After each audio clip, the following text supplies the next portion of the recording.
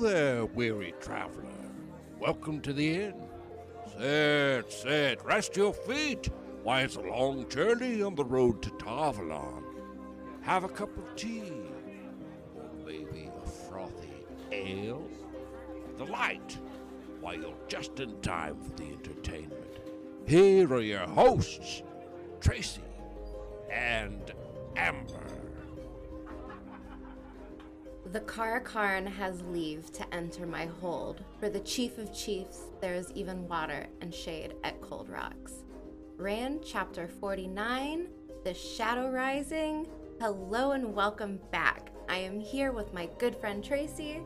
I'm here with my delightful friend Amber.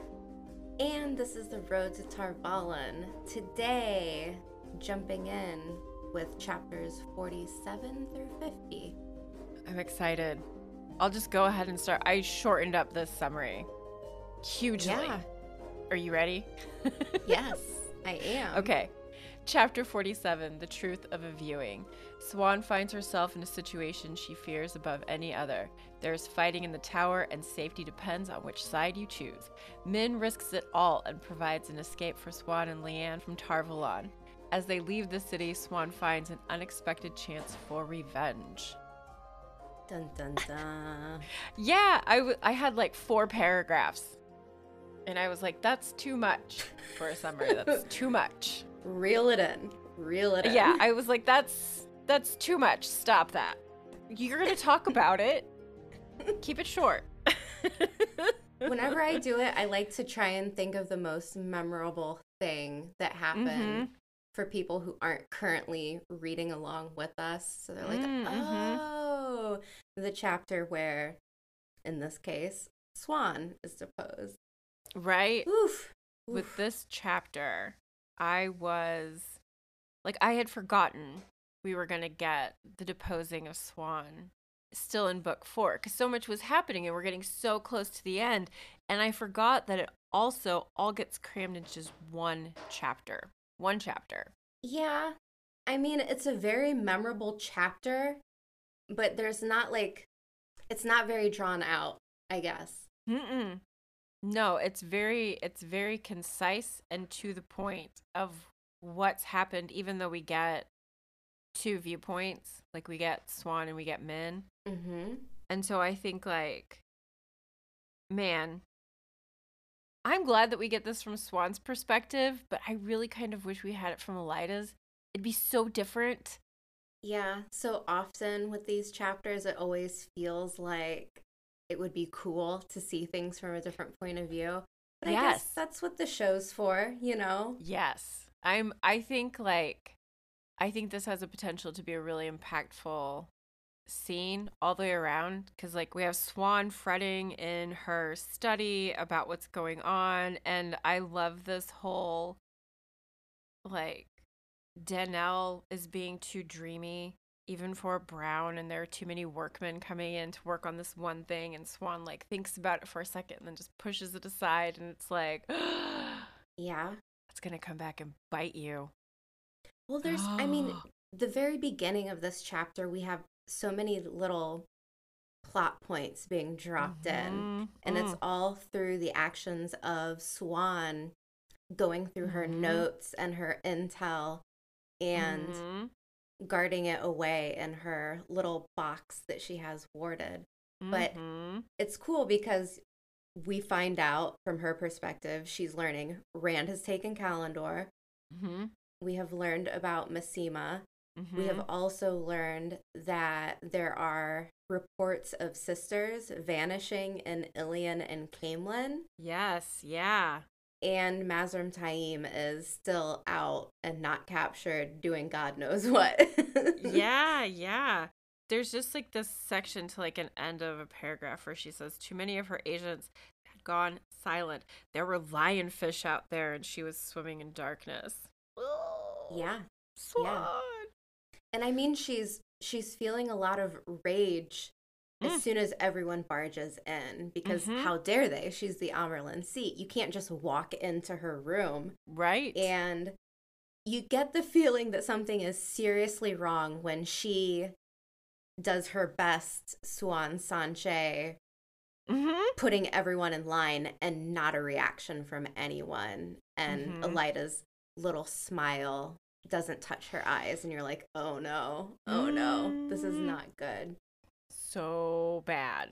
The whole reason that these Aes Sedai have been able to depose Siuan and take her into captivity is because they have done an excellent job of, I guess, pulling rank and then getting mostly all of the Blue Aja out of the tower at this one point.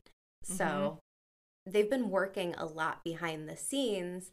And I think it was Shay in Discord a while ago had mentioned, don't you feel like Siuan Sanche should have maybe had an inkling that something was coming? Because it's Siuan Sanche. Like, she is legendary. New Spring, she's pulled into the Eyes and Ears network because she's very gifted in putting these clues together. Yeah. So it is a little bit of a disappointment, I think. And like you said, going back to the beginning of our recording, it would have been interesting to get a clue of something like this happening from another character, from another point of view. Because this just feels like whiplash. You're like, wait, what? Oh my God, like this is happening? This is so unexpected. Yes. I mean, I think the only real hint we get at this is when Alviarin approaches Elida and is like, hey, let's talk.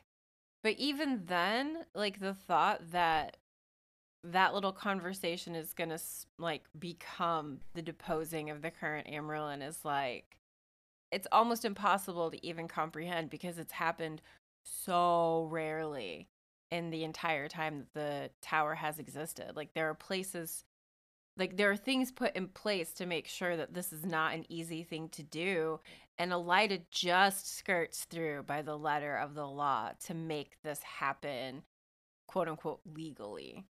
And it's and I mean, even that, like, how did she not pick up on like potential gatherings that sitters were having? How was she not more suspicious of more men being brought into the tower? Like, she knows she's in danger. Why isn't she on high alert?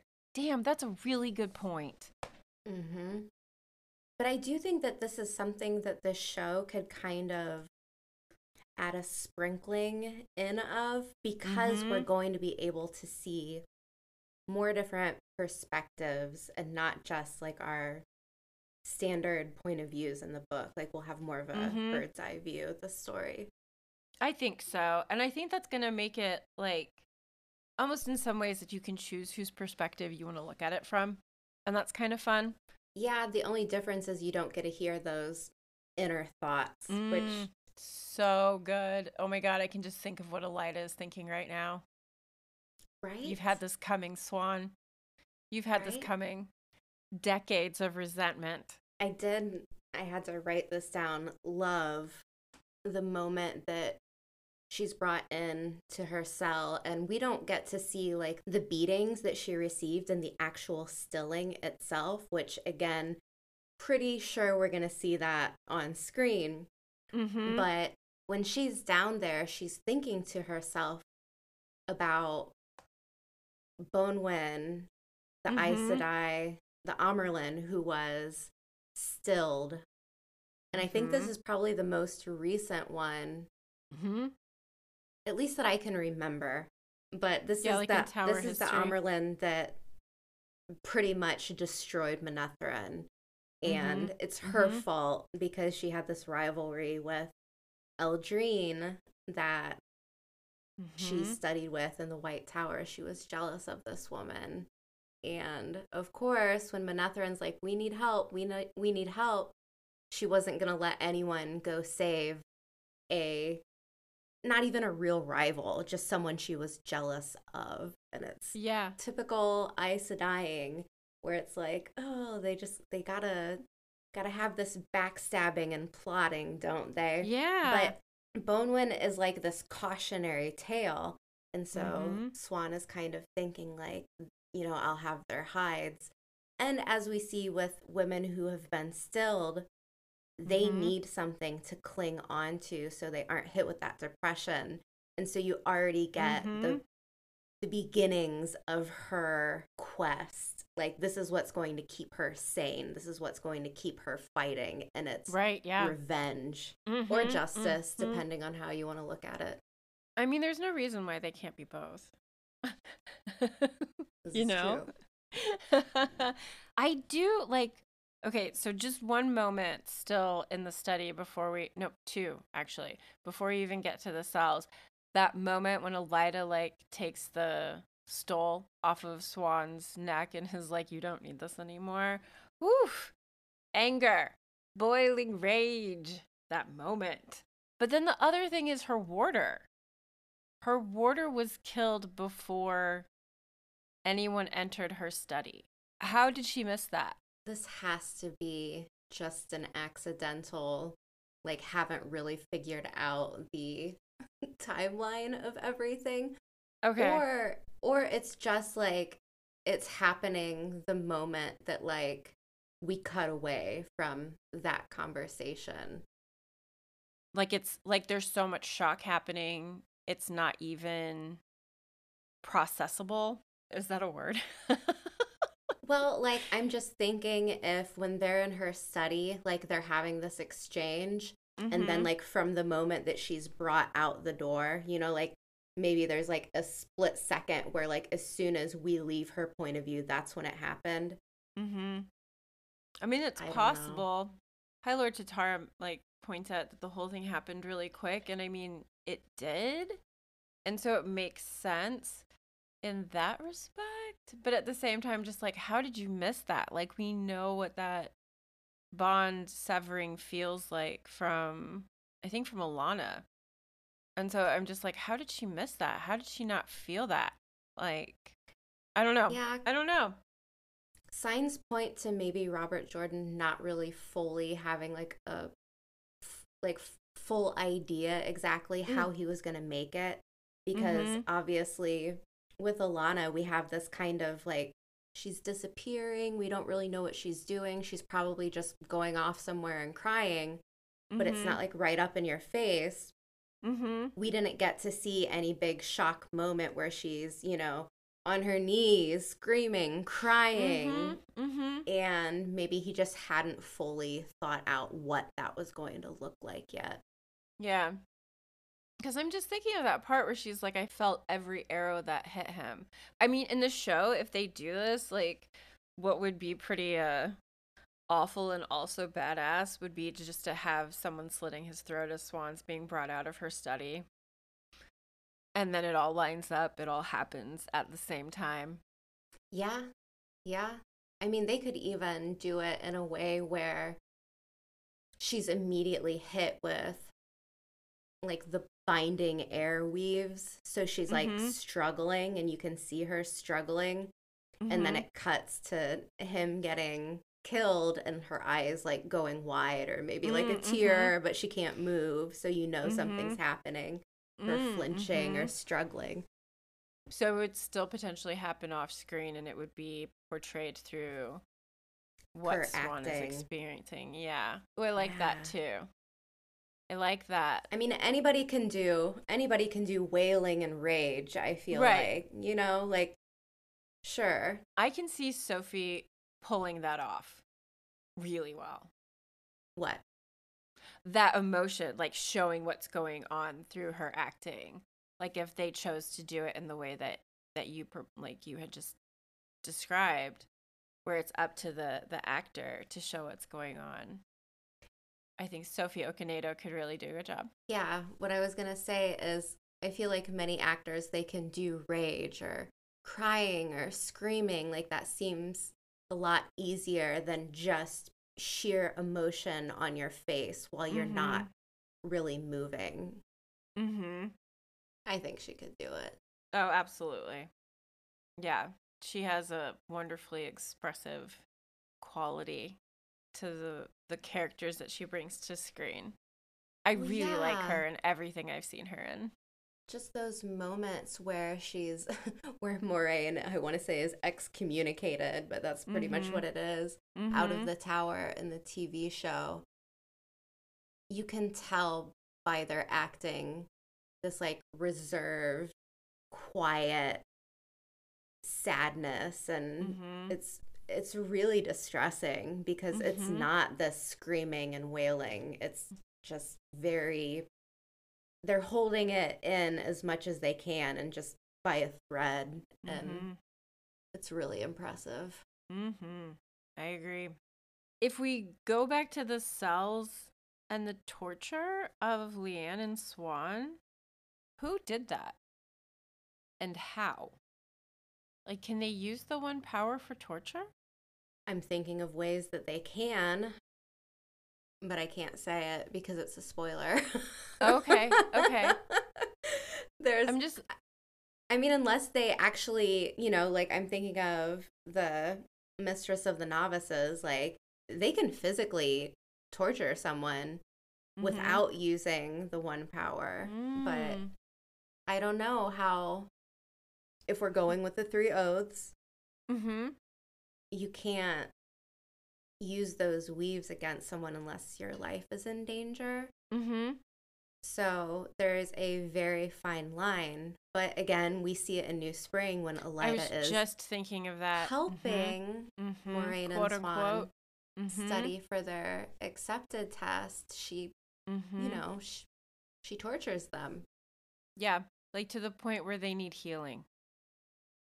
So, I mean, thank you, because when I was reading it, I was just like, how can they do this? Like, I just don't, like, with all of the things that are supposed to be there to restrict Aes Sedai from the horrible behavior that people assume they are capable of, the things that they do that are really horrible and still get away with is kind of astonishing, really. And I mean, it kind of goes back to like other conversations that we've had where like the wording of things, the way that you can work around that can be a weakness in something. Yeah. There's a big clue in the fact that the blue Aja and green Aja aren't in the tower. And we can point to Mazrim Taim. The Reds would have spearheaded his hunt, right? And they would probably have taken a lot of green Aja with them.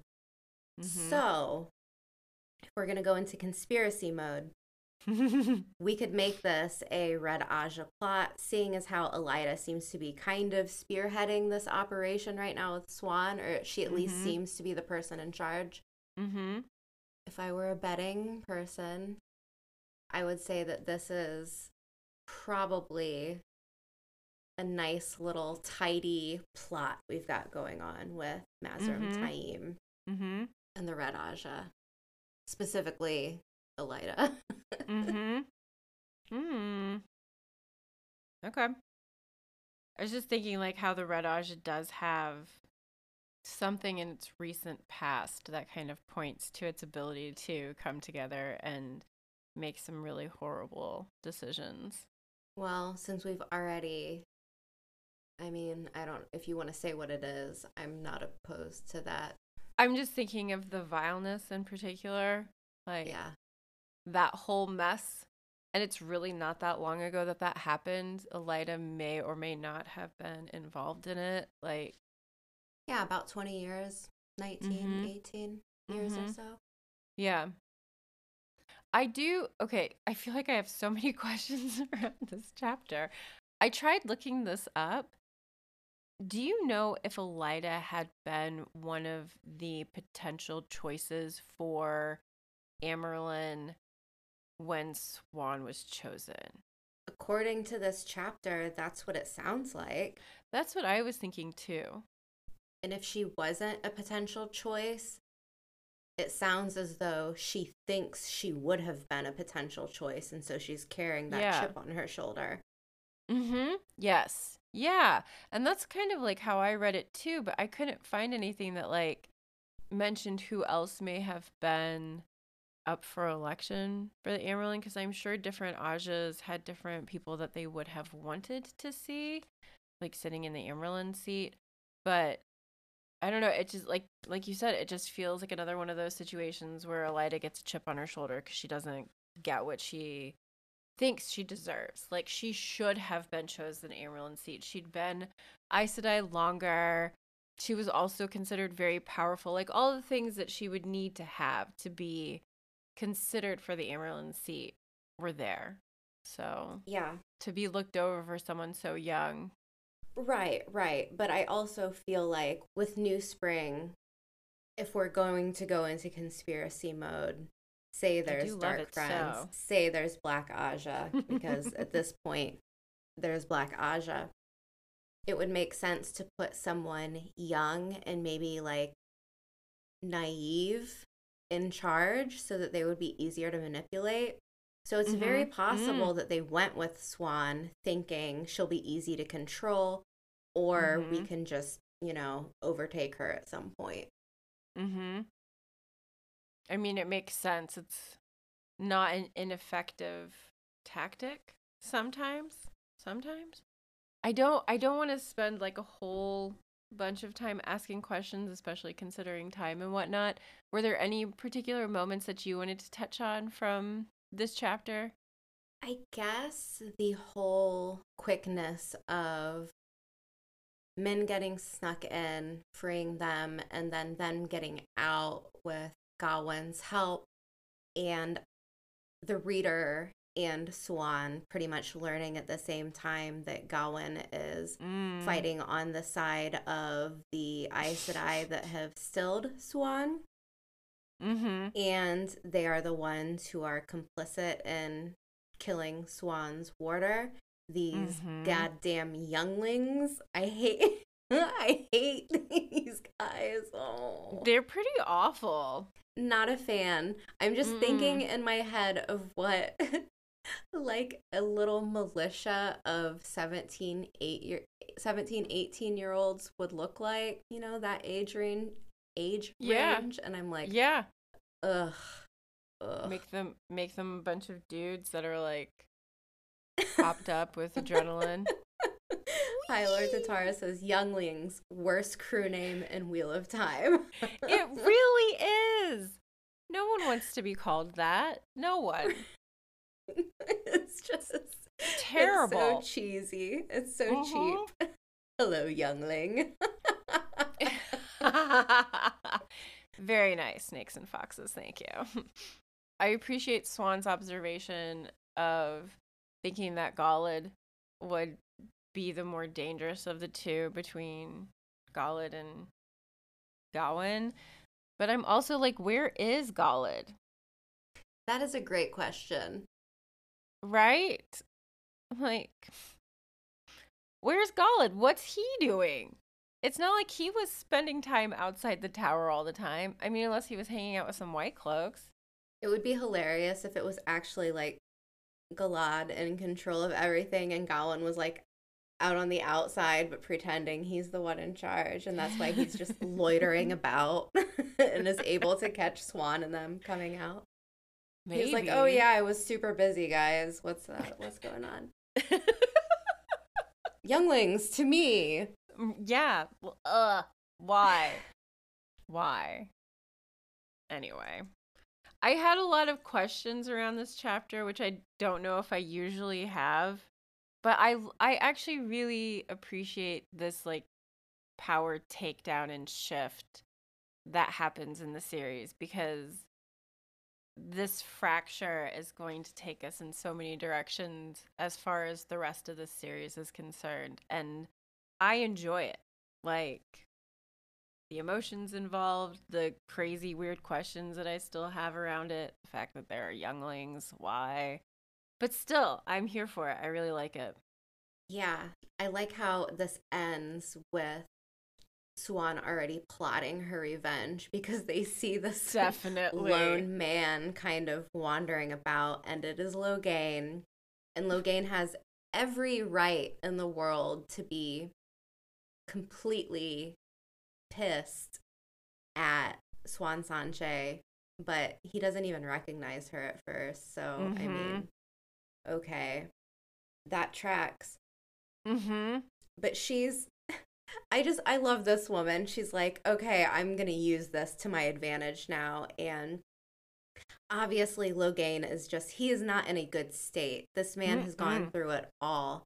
But now there's a common ground between the two of them because they're both living out the worst thing that could possibly happen to them as channelers. And they're not going to get along right away, or maybe at all even, but now there is this common ground. Yeah, there were so many, like you said at the beginning, so many plot points dropped in throughout the beginning of the chapter, and then the deposing, and then the escape, and all of this stuff with Gawain, and where is Galad, and like, how many different paths are we creating at this point that like happen in just one chapter? One chapter, that's it. Yeah, it feels like this could have been, if this was a later book, like if it was happening in like book 9 or something, this would have been 10 chapters long. I feel like. Right? I agree. Like, it's just a lot. It's a lot. And there could have been so many places where this was drawn out very differently. We could have seen so many more behind the scenes movements before this happens, and all of a sudden it's like, oh my god, Swan's getting deposed. What the heck? Like, yeah. Tatara said, I can totally see Tracy being nice and going to talk to Elida just like one time. just to break the ice and be like, hey. Yeah, but then she would single white female you, and you'd never get away. Oh god. You'd be too nice to cut it off. I'd be too nice to leave. I would try occasionally politely to be like, I really need to go do something. Problems with being too nice. That's what that's labeled as. Which is why I'm not always too nice. Thank goodness. Before we go to chapter 48, shout out to Laris, because we didn't say shout out to Laris. Oh my gosh, you're so right. Aww. Pour one out. She's a real one. She's a G. Just love her. I love you, Laris. Right. I'm going to miss dressing you. Aw, Laris. Okay, so chapter 48 then? Yeah, let's go. Okay. Chapter 48, An Offer Refused. All the exposition. Rand is still traveling through the waste to Cold Rock's Hold, with a less than pleasant Aviendha still trailing him. The past 12 days have been informative, and Rand feels as though he's always being watched by someone. And he's not really wrong about that. The tediousness of travel comes to an end as they finally reach their destination. You have reached your destination. She says in her tampon voice. I kind of had to. Yeah, this is I don't know. This is an all right chapter. It's mostly just Rand and Aviendha being children. Yeah. It's a lot of that. We do have a little mischief from this simple glee man, Natel, or Natal, however you want to say it. Call Nat. I am just a simple gleeman. Okay, you know what? You know how... All right, this is how it happens. If you say out loud, it's going to be the best Beltane ever, it's not going to be the best Beltane ever. And if you say, I am just a simple gleeman, you are not just a simple gleeman. And that's even with Tom Marilyn. Not a simple gleeman. Nope. That's so true. I like that he tries to get Rand to like open up by being like, let's talk about the worst thing you can possibly imagine happening to yourself. Oh, yeah. Can we talk about how you're going to go mad and die? Great topic. Simple glee man. What the heck, dude? Who wants to talk about that? Get out. No, thank you. Yeah.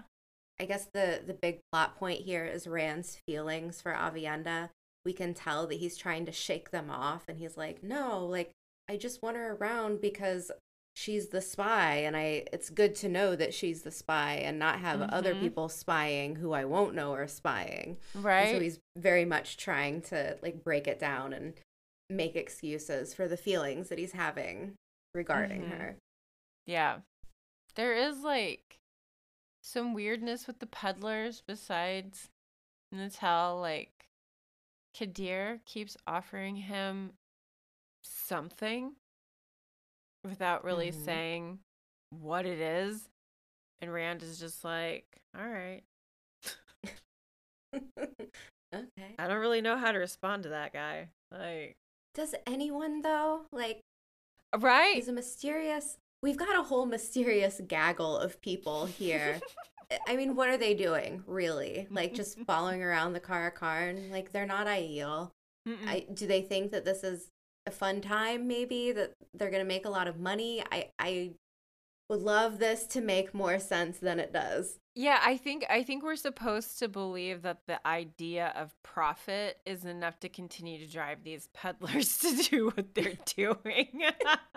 I mean, it's famed man of prophecy going to break the world. Sounds like a good time. Let's go. Like, right? No, yeah. No, guys. And I mean, there've been Trollocs twice now. And they're still like, yeah, this is a good idea. I can understand why Matt's always like, are the peddlers going to leave now? Are they going to go? Why haven't they left yet? Can I get away with them when they go? I get it. It's just the pattern making sure that Matt can't sneak away. That's the real reason. Right? They're like a force of a corralling system to keep him there. Yes. Yeah. You're right about that, though. It is kind of like this bumbly group of people where it's questionable as to why they're actually there. Yeah. I don't think any of it's good, though. I don't think we're supposed to think any of it's good, though. I mean, they're out of Ruidion, so they're not... The clans aren't protected by this no bloodshed in Ruidion rule, and we've got all kinds of shenanigans between these different groups of Aiel, so it's not safe. It doesn't feel safe, even if there weren't Trollocs and other Shadow Spawn and this and that. But yeah, it's kind of just a meh chapter, especially coming right after the one before it, where it's just like pow, pow, pow, all the things, and then it's like Rand through the waste. Some more. Yeah, it's like him thinking a lot while he's walking, you know, like, yeah, man, it's really nice to be riding a horse and not walking. Okay. All right, Randy. I guess I needed that. I don't know. Like, you could have just like fast forwarded to like after 12 days of wandering through the waste and pretty much keeping up the same routines, they arrive at Cold Rock's Hold. And I think I would have been okay. Yeah. Let's jump into Cold Rock's Hold, shall we? I'm for that, yes. So okay. Chapter 49 is Cold Rock's Hold. The Aiel have their own traditions for entering a hold, and Rand follows the swift and noisy tide of people moving him along. The first view of Cold Rock's Hold is a pleasant surprise, covered in greenness and shade. Traditions continue as permission is asked to enter the hold. Most receive it, but not all. Rand and the other travelers are soon made comfortable with a meal and conversation. Comfort doesn't last long, and Rand soon excuses himself for a walk. I can so easily picture what it looks like in my head. Me too.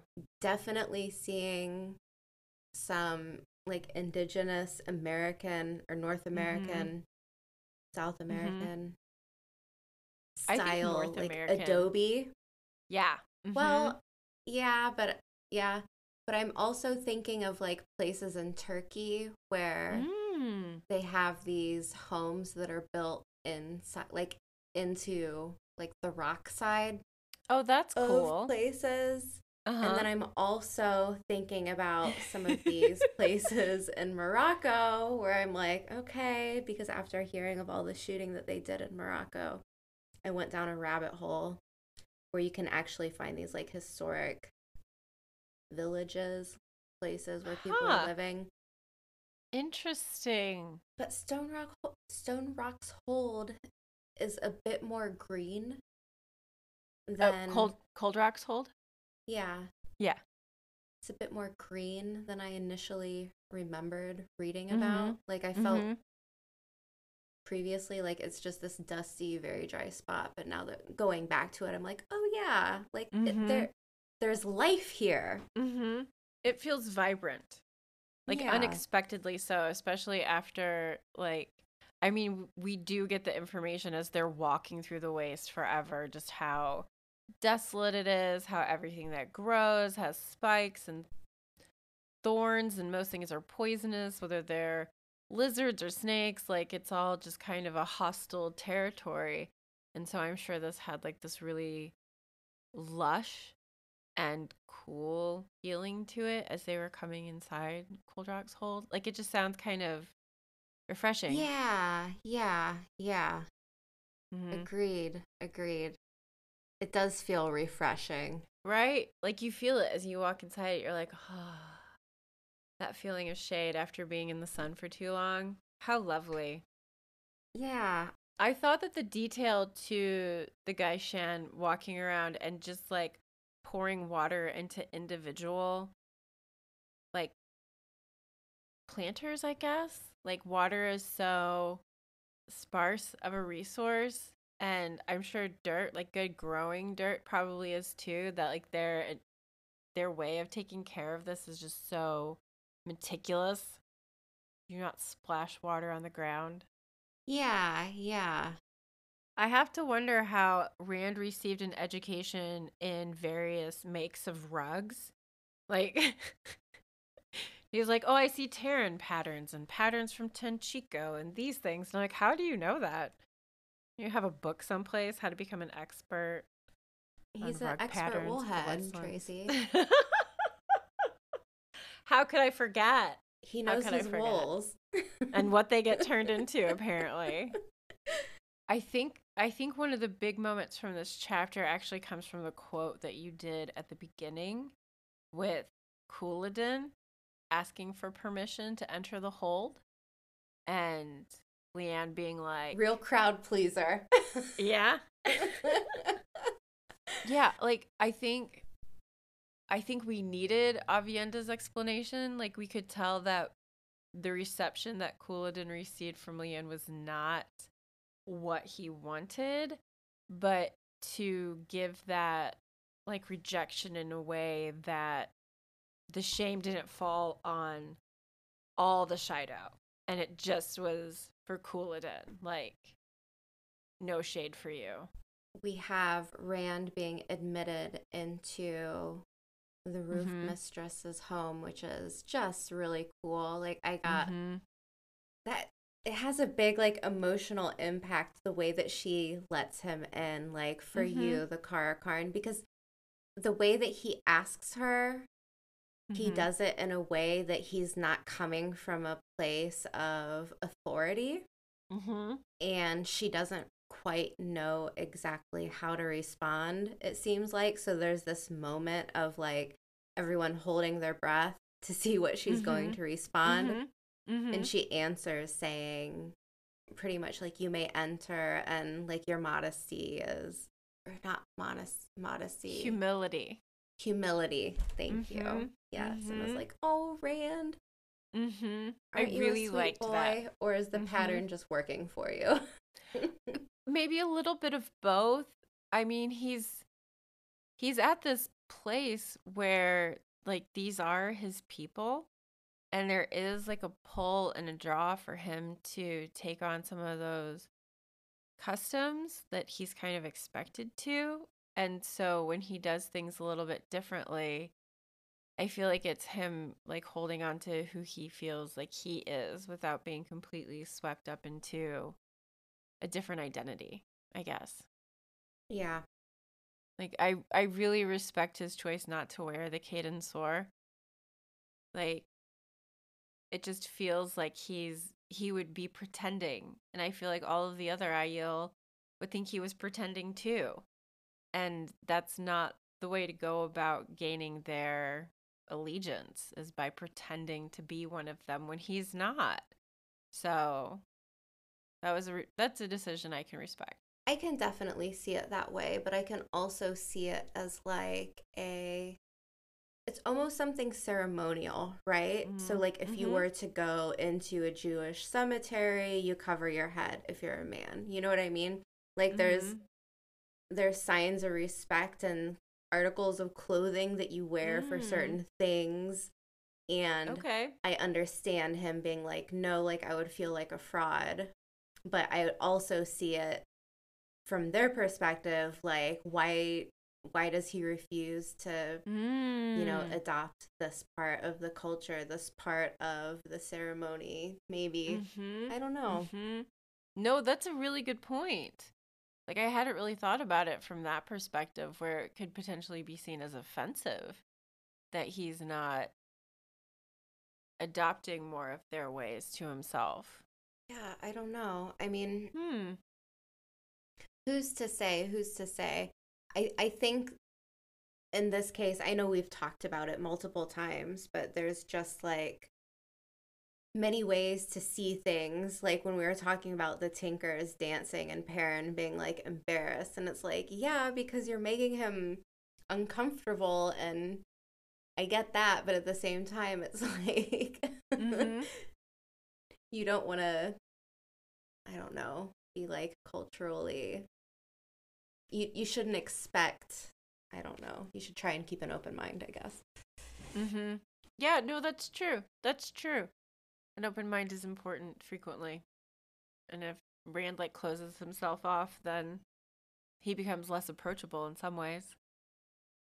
I can see your point.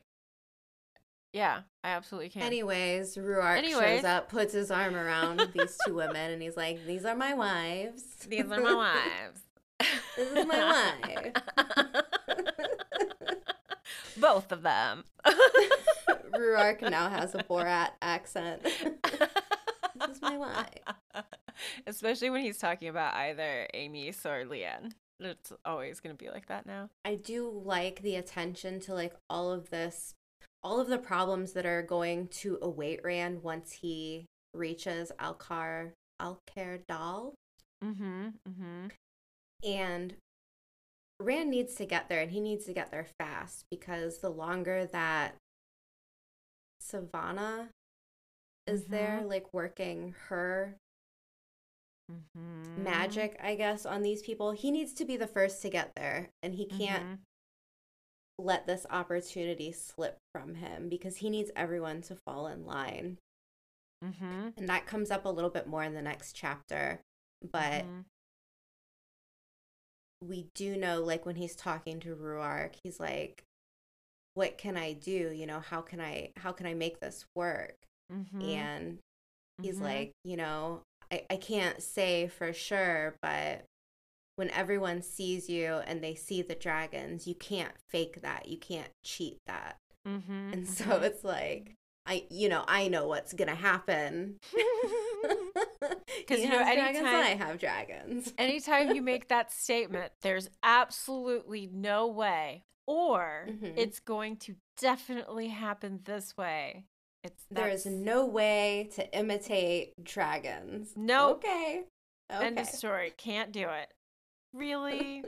Yeah, this is him talking about Savannah and like how long Rand is potentially going to have to sit there and wait.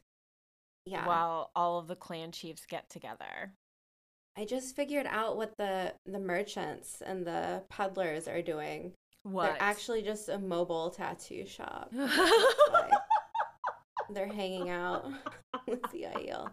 Who wants some dragons? Right? Everyone's getting dragon tattoos. Dragon tattoo for you, and for you, and for you. Everyone gets a dragon tattoo.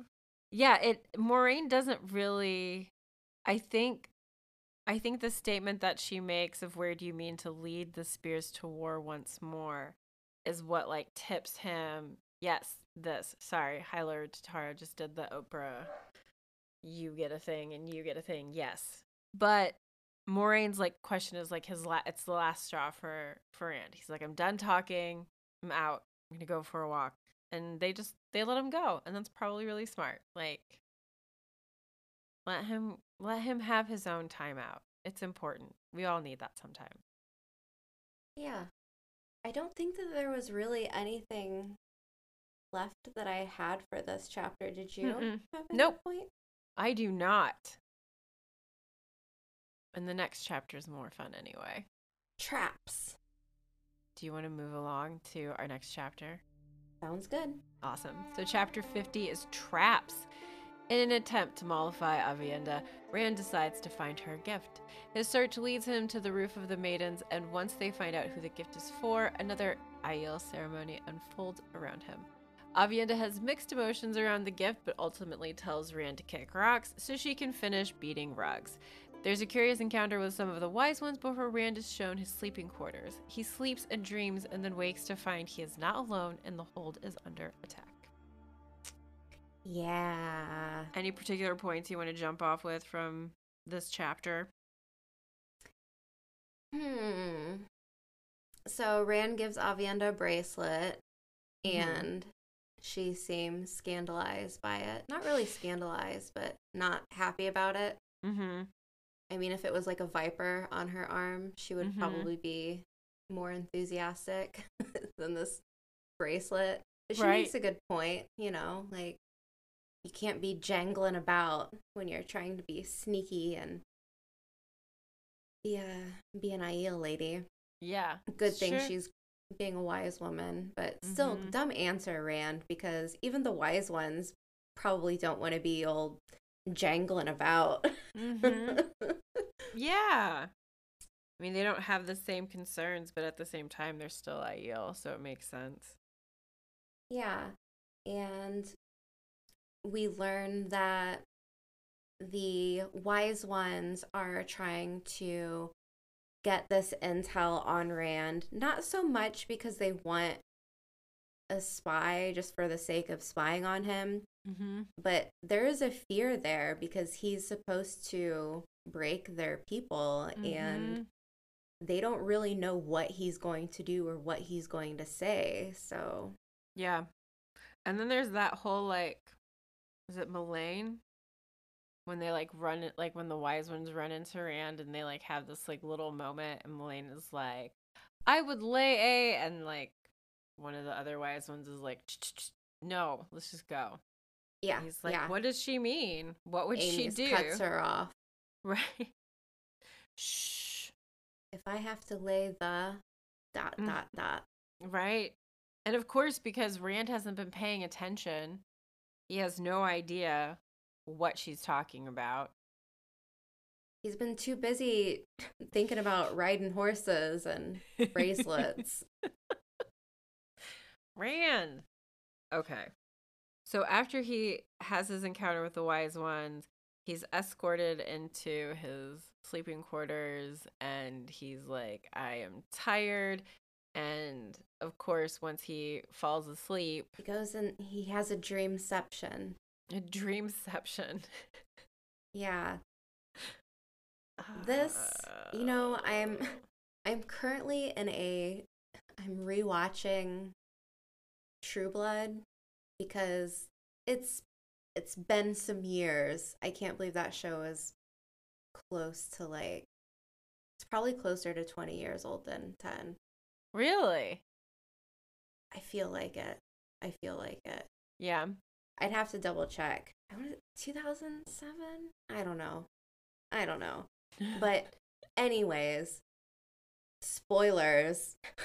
I don't know. It's an old show, so if you haven't watched it, I'm sorry, but there's a moment where they go into, like, the fairy realm, the fae realm, and, like, everything's all dreamy, and the sound effects are very, like, there's, like, chimes. You know when Moraine and Lan are in the jacuzzi in the bathtub, and he's like, it could be warmer, and she does a little swirl with her hand, and it's like, you know, like this little, like, chimey noise. It's like, Yeah. This is the sound of magic happening.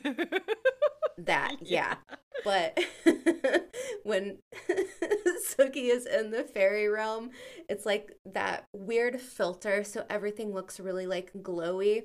And that's how I see this whole moment in the dream with Lanfear doing the backstroke, like in this pool. It's just really cheesy in my head. Yeah. But not cheesy bad, like cheesy endearing. Yeah. Yeah. I can see that. So, Lanfear, she's doing the backstroke, then some shadowy, blurred, faceless person enters the picture, and he's like, "What are you doing?" And then we kind of like have cut screen. That's actually a Rand perfect waking up. description of that scene. Thank you. That was perfect.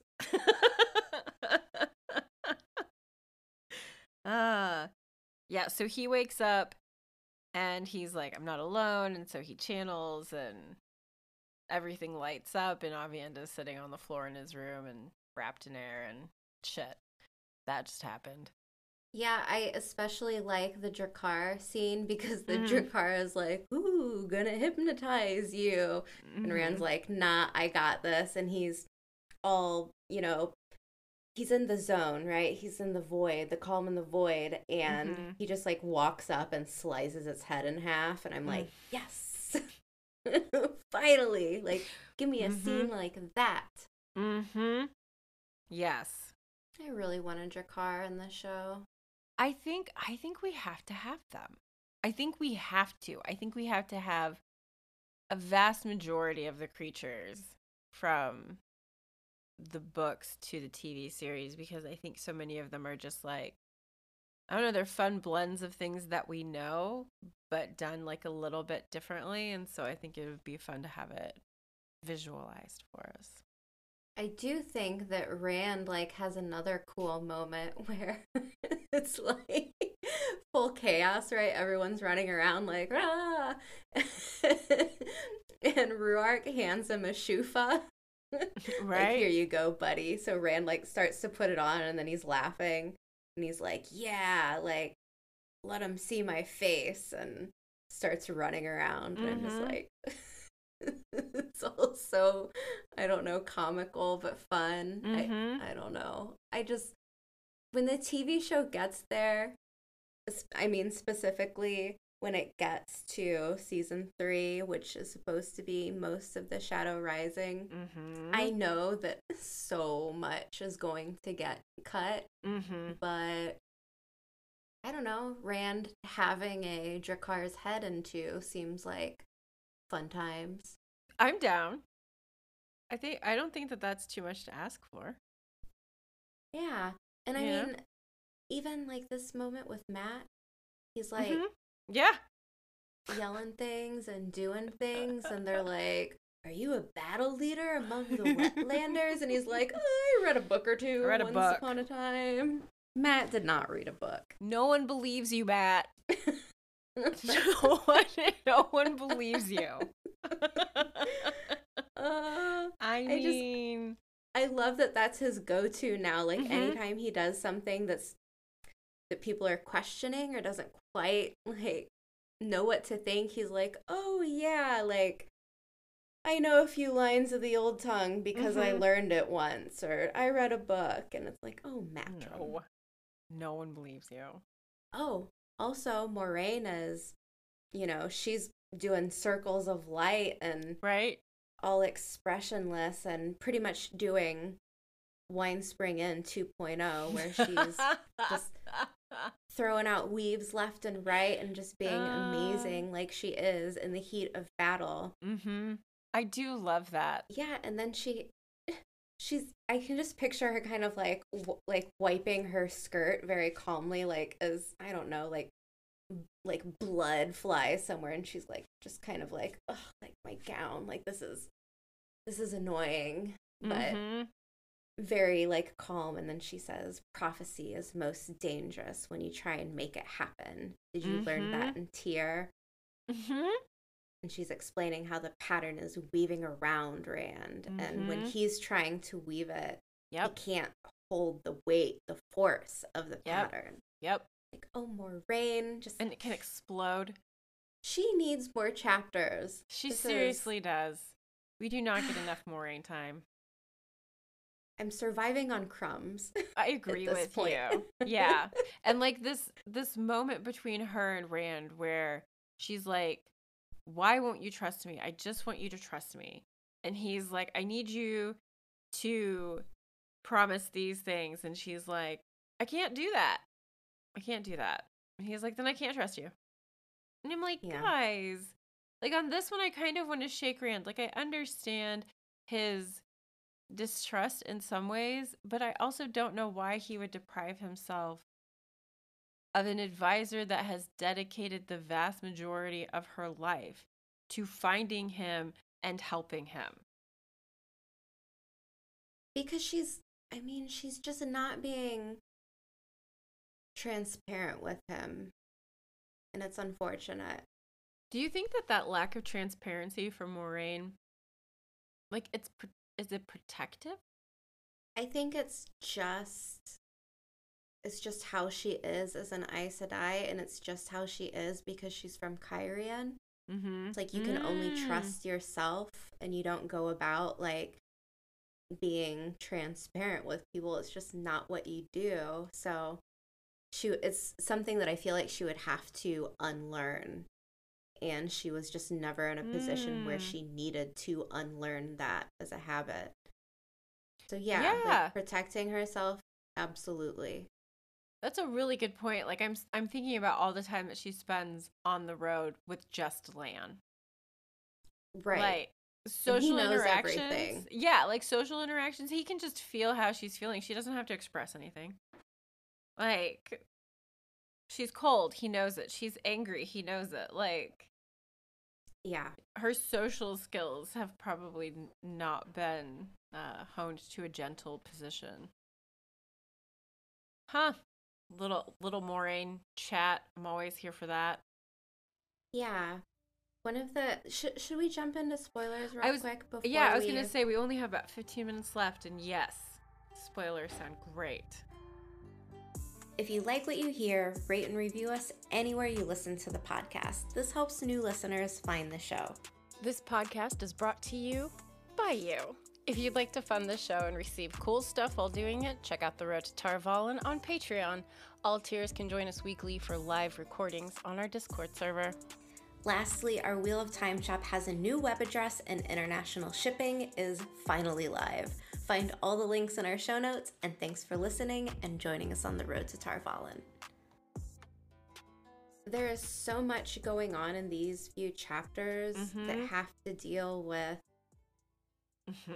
or at least making me think about people spying on people in their dreams. Like, the wise ones are doing it to Rand, and he figures this out, and he's rightfully very upset. But we know that the moments with Egwene are coming soon where she starts sexception. I don't know how to explain it. Sexceptioning Gawain, where she's going into his dreams, and that gives me the ick. Right. But Lanfear is doing it to Rand as well, where she's jumping into his dreams. And now we have shadowy, blurred-faced man, who I'm assuming is Asmodean, a.k.a. Natael. Okay, I'm glad you said that, because I wanted to ask who you thought it was. I mean, it feels like it would be him, but maybe not, because he's... High Lord Tatara says it is him. Okay. Yeah, I think so too. But again, like, I just... Lanfear, get over it. He's a child. I mean, yes. Because Lanfear's, like, watching him, like, Rand, why are you dreaming about these women? Right. I don't know, because they're his own age. Yeah. Like, One of them he's made out with, so, you know. The other one he thinks about all the time. He's a young man. Of course he's going to dream about women women. We'll just... These are just the three that he has in mind at the moment. So, and I mean, like you said, like, I wish Lanfear would just leave him be. Like, the age difference is just kind of ridiculous. Like, I don't know why you would be at that age and be like, a guy who's like maybe 20, yeah, that guy. I can't. No. I don't know. Every once in a while, I go through like watching just really crappy TV shows where it's, you know, it's scripted, but they're like, it's reality TV. And it always throws me for a loop when it's like, oh, like, it's a guy and he's like, yeah, like, I do this, I'm a personal trainer, I just turned 19, and I'm like, oh my god, like, what are you watching, Amber? No, turn this off. Turn this off. But it's, I mean, I can't imagine, I don't know, writing a character like someone who's that old going after a young boy. Yeah. Kinda. I mean, the fact that she something else. She consistently makes herself look younger when she's around him because she can, and because the other way is creepy. I just had a thought. Sorry to kind of like No. derail you on the Lanfear talk. No, we talk about Lanfear all the time. You're good. Go. So, Show Tom does not play a harp or a flute. He has a guitar. Guitar, yeah. So what is Asmodean? What's his weapon of choice? An accordion. Electric guitar. Recorder. Oh my god, yeah. Keytar. A keytar? I love that. Oh my god, good point. Because I bet Gleeman probably gets to choose. Maybe he doesn't have. No, because if it's Asmodean, he's all about the most annoying thing ever. What? If he's more of like a bongos and tambourine type of man. Oh my god.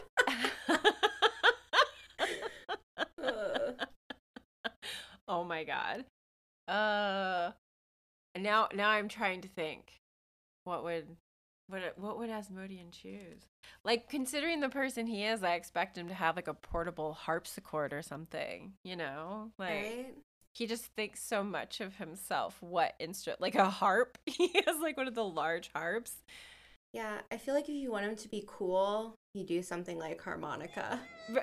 Ooh, that would be fun. Oh, that would be so fun. Right? Sorry, at first it was like kind of amusing, and then I was like, no, that's actually really fun. Like, the harmonica can be impactful. Like, I was just watching Cowboy Bebop, the anime version, recently, and there's an entire episode that's about this little kid, quote unquote, that plays harmonica, and the music for it is so good. The music for Cowboy Bebop in general is really good. I love that idea, is what I'm saying. I'm seeing Asmodean more of like a one-man band type of guy. So, like, the cymbals between his knees and like the little slidey thing in his hands, whatever that is. Yes. There's a musician called Bob Log, and like Bob, B-O-B-L-O-G, Bob Log. Yeah. Who's a one-man band. Well, he's actually Bob Log the third. I don't know why the third, but if you want to see some of the most ridiculous one-man banding, I don't know. Mm-hmm. This is a show you won't forget ever in your life. Never ever. Interesting. Never ever. But I'm trying to think about these chapters in general. And I didn't have like a ton of like spoiler stuff because we're kind of strapped for time. Mm-hmm. But I really want to know how Couladin gets his tattoos. Like, I think it explains did it, doesn't it? Asmodean make them? Like, is there some like channeling tattoo weave? Like, I don't. He doesn't seem like a dark friend. He just seems like a maniac. Isn't there? House says Asmodean did it. Okay. I would just love to get to see like exactly what that looked like, you know? Like how does that work? I mean, my traveling tattoo wagon isn't that far out of the realm of possibilities now. But like did someone actually tattoo him or was it a weave? You know, I think it's a weave. Like I feel as though it's a weave. But I don't know for sure. I mean, like the color, the ink, the pigment, it has to come somewhere. Did he weave the pigment into his skin, or was it like magic? Now you're colorful, you know?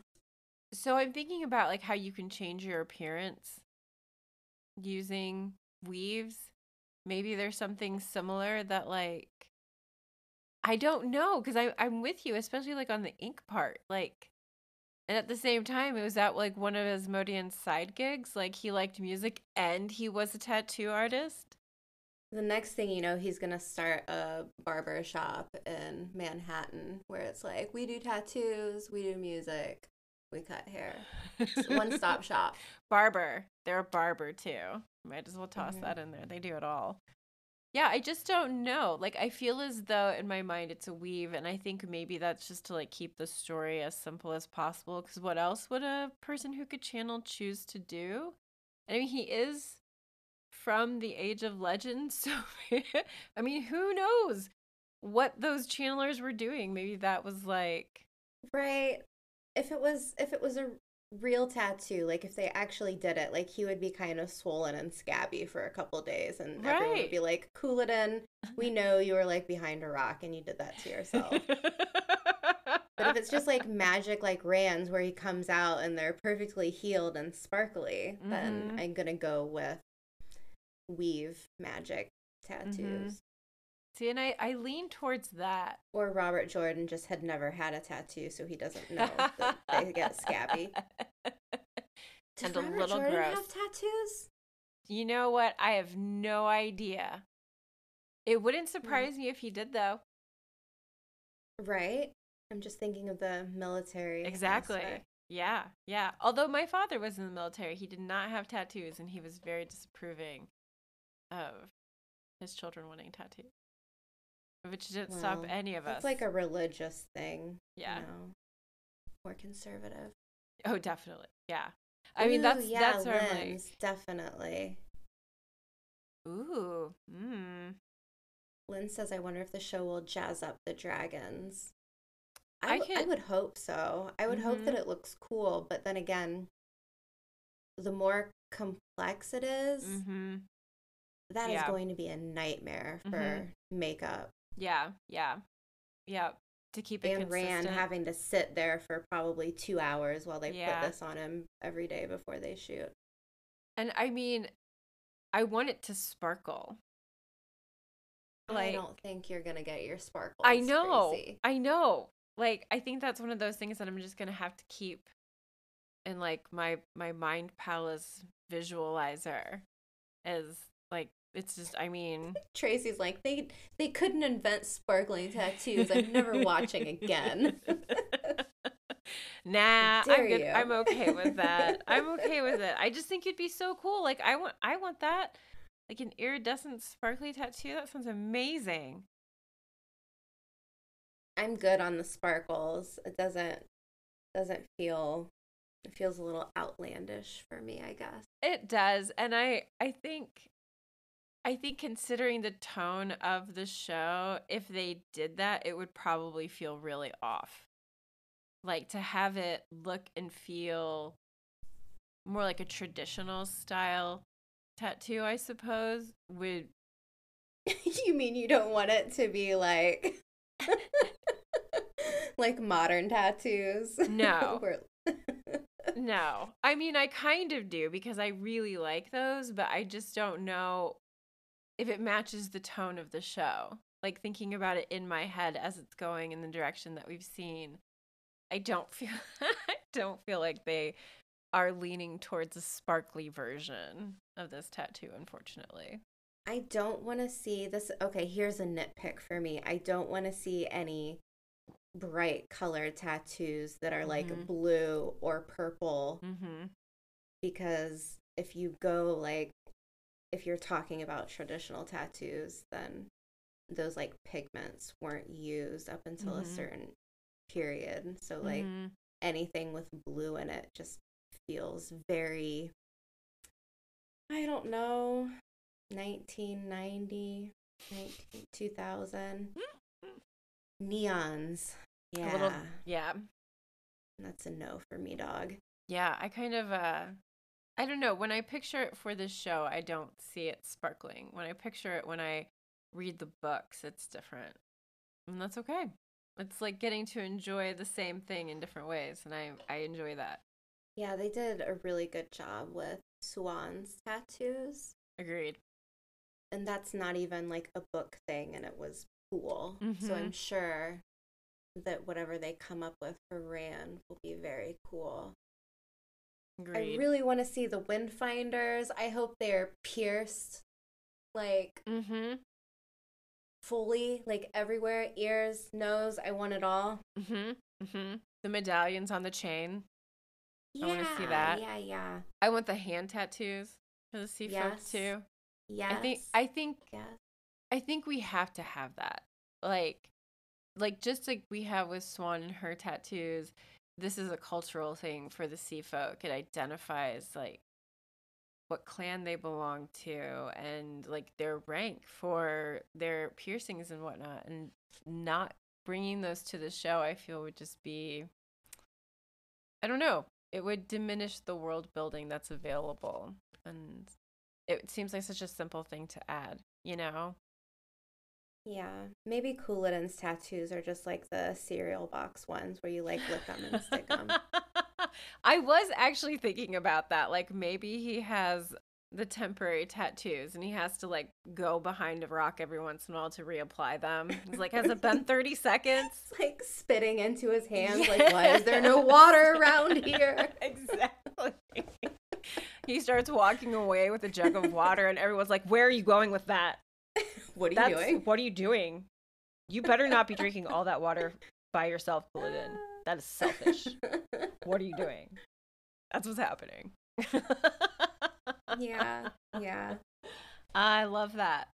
I think for me, like as far as spoilers, and I won't take too long because I know we're like running short on time. Oh my God, it's an hour 30. You know what? It doesn't matter. I can talk about it another time because we'll get there. I was just going to talk about like Swan's journey after being stilled. It is quite the journey. You know what? I couldn't say this while we were in the non-spoiler section, and this will be my last thought, but yeah, I can't believe that this is the last time that we get any chapters inside the White Tower when things were like, okay, because now from here on up, it's all the White Tower split and the two different groups of Aes Sedai, and we will never have a White Tower chapter, a Tar Valon chapter that is like normal. Wow. So sad. Yeah. And I mean, thinking about the directions that Elida chooses to go, what happens with her and Alviren, like, wow. Yeah. That's a really good point. Yeah. And it definitely like tinges the way that future readings will happen. Right? It makes me that much more appreciative to Prime Video giving us more White Tower moments before we're supposed to, because with the way that they are condensing things, that would have meant maybe we had like 2 White Tower episodes. That would not have been enough with Swan. Yeah, that's a really good point. Yeah. Huh. Okay. I I think that's everything. I mean, we could keep talking, but Respect for time. Yeah. So glad that everyone was able to join us today. Yes, thank you. Thanks so much for joining us. We will continue to release new episodes every Wednesday. We would love if you would subscribe to the podcast, leave us reviews, and share us with your friends in the Wheel of Time community. Let us know what you thought of our content, correct us, send us things we may have missed. You can find links to our email and social media accounts in the show notes. And if you have the Anchor app, leave a voice message for us to play in upcoming episodes. We also have a website where you can find links to our Discord channel, social media platforms, and merch shop. So until next week. Thanks for joining us on the road to Tar Valon.